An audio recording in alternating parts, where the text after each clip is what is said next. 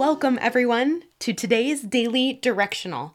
These are navigational messages that help keep us pointed in the right direction.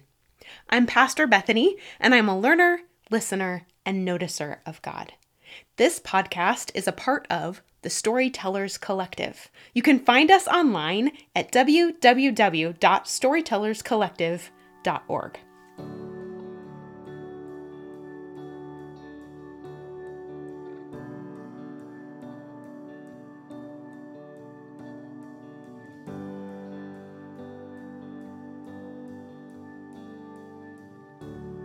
We believe God's story, as told through the Old and New Testaments of the Bible. We also believe our lives are a story that matters. When we begin to see the very real places where God's story and our stories intersect, we unlock wonder, worship, and a hope that communicates truly good news. Every day, we desire to turn our focus, our faces, our eyes, our hearts toward the God that our souls love. We choose to seek first the kingdom of heaven and believe the promise that our physical and emotional needs will be met by God. Our God is Father, provider, deliverer, friend, advocate, anchor, redeemer, leader, and guide. He graciously walks beside us every step of every day. He is our true north, our bright morning star, a lamp for our feet and a light for our path.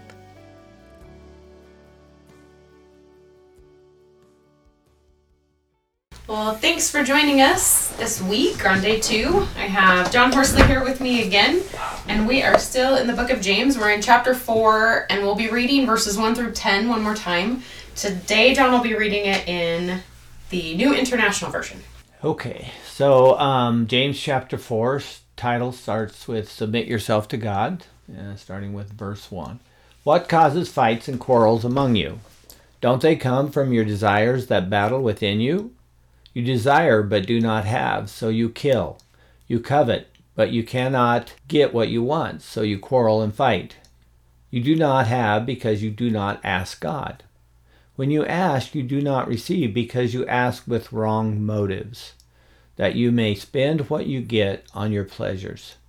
You adulterous people, don't you know that friendship with the world means enmity against God? Therefore, anyone who chooses to be a friend of the world becomes an enemy of God. Or do you think Scripture says without reason that He jealously longs for the Spirit He has caused to dwell in us? But He gives us more grace. That is why Scripture says, God opposes the proud, but shows favor to the humble. Submit yourself then to God. Resist the devil, and he will flee from you. Come near to God, and he will come near to you. Wash your hands, you sinners, and purify your hearts, you double-minded. Grieve, mourn, and wail. Change your laughter to mourning, and your joy to gloom. Humble yourself before the Lord, and he will lift you up. All right, so where is your attention or your curiosity drawn today? So today, we look at the idea of jealousy. Okay. That's right? a confusing one. Okay. Right. So, or do you think the Scripture says without reason, He jealously longs for the Spirit He has caused to dwell in you? That a lot of times we think this word jealousy is a bad thing. Right. Because the Scripture does tell us that, jealousy can be bad. Well, it reminds me of that covetousness, right? I think we interchange those words in English. We think we're jealous of something someone has, which actually is coveting. Right. And then we attach it to that do not covet, right? So in that space it would be sin. Yep. But what do you think this one actually means? But in this one, God is talking about His jealousy for us. And this is a deep relationship type of jealousy. And that is that I do not want this relationship to separate. I want it to stay together, and I long for it to be pure and good and holy and righteous. That is why I created man. Yeah. Right? So it just reminds me of the covenant you were talking about yesterday. So it's that piece of God wants the covenant to remain intact, right? On both sides for us to stay faithful to it. So is the spirit that it says he yearns jealously over the spirit he has made to dwell in us, is that our spirit? Is that who we are and our life? Or is that the Holy Spirit? Yeah, and this is a scripture that we see interpreted both ways. In different versions, we see it interpreted as the Holy Spirit. In other versions, we see it interpreted as our own spirit. I think they both apply in this one, right? That he created us and he desires for our spirit to be one with his spirit. And so there is this jealousy for the creation that he has made, and that he wants it to be pure in the way that he really created us to become. But on the other side of that, he is also talking about the Holy Spirit in us, and that we shouldn't, I think we talked earlier about this, that it shouldn't be wasted. It shouldn't be treated as nothing. Yeah, it's a precious gift. It's a precious gift, yes. That it draws my thinking towards the idea of true communion with God, maybe even communion with another person, being in the same time, in the same space, fully present together, where you have this overlap of beings. We have the Holy Spirit within us when we are part of the family of God, when we have declared Jesus as our Lord and our Savior. That's the deposit that's been put into us, that it's something that God has gifted us with, that he's there and present. And maybe it is really difficult for us sometimes, as we become mature, to differentiate between what is our spirit, our life, and what is God's life. Because it's his feeding life into us, and it's him making us better and more who we are created to truly be when we're operating under that power of his spirit. And yet we're still present always, right? So I grew up as a Quaker, and yes, communion is what we're used to it in the kind of evangelical church of taking the bread and the juice, but we were taught without those elements, what is communion with God? If you strip those away, the moment that we're trying to remember is that Jesus gave himself in order for us to be one with God again. That the veil was torn so that we could be not only inhabited by him, but present always with him. So really what we're going for is that very centeredness on my spirit aligned with your spirit. And that would be the oneness, I think, that is the faithfulness to the covenant that James is talking about, or that you're talking about in terms of God is jealous for that. That's what he wants for you. That's what he wants for me. Right. And jealousy also, though, includes the idea of he doesn't want anybody else to take that place. Yeah. Right? So he doesn't want us to wander away from him. He doesn't want us to give our attention and our purpose and our devotion to something else. Right.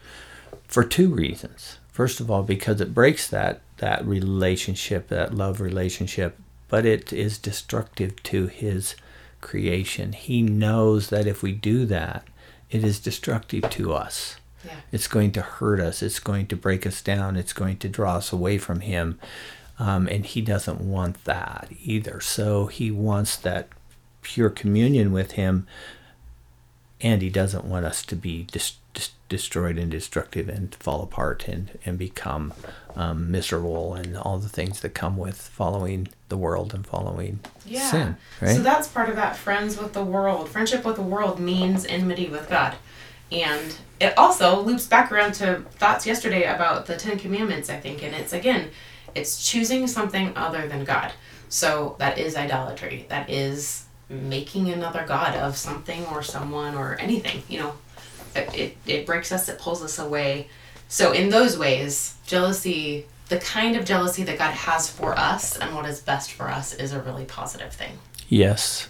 And because God is so jealous, he moves us into this idea of giving us more grace, right? And sometimes people think this word means that he just looks over the top of all of our problems and just still loves us. That is the grace. He just that overlooks it. He just, yeah. But that isn't the grace. Grace in itself in this Hebrew, or this Greek word, grace means favor. That God gives us favor. And that favor is his divine influence upon our heart to change our life. That is really the deep definition of grace. And so when James is saying here, he gives more grace, he's going to continue to move into our hearts and call us back and bring us back even when we fail. Transformation. Because he's jealous for us. He wants us back, right? He wants us to come into that relationship and to be in a place where it's good for us. Yeah. So because of that, he gives us this grace.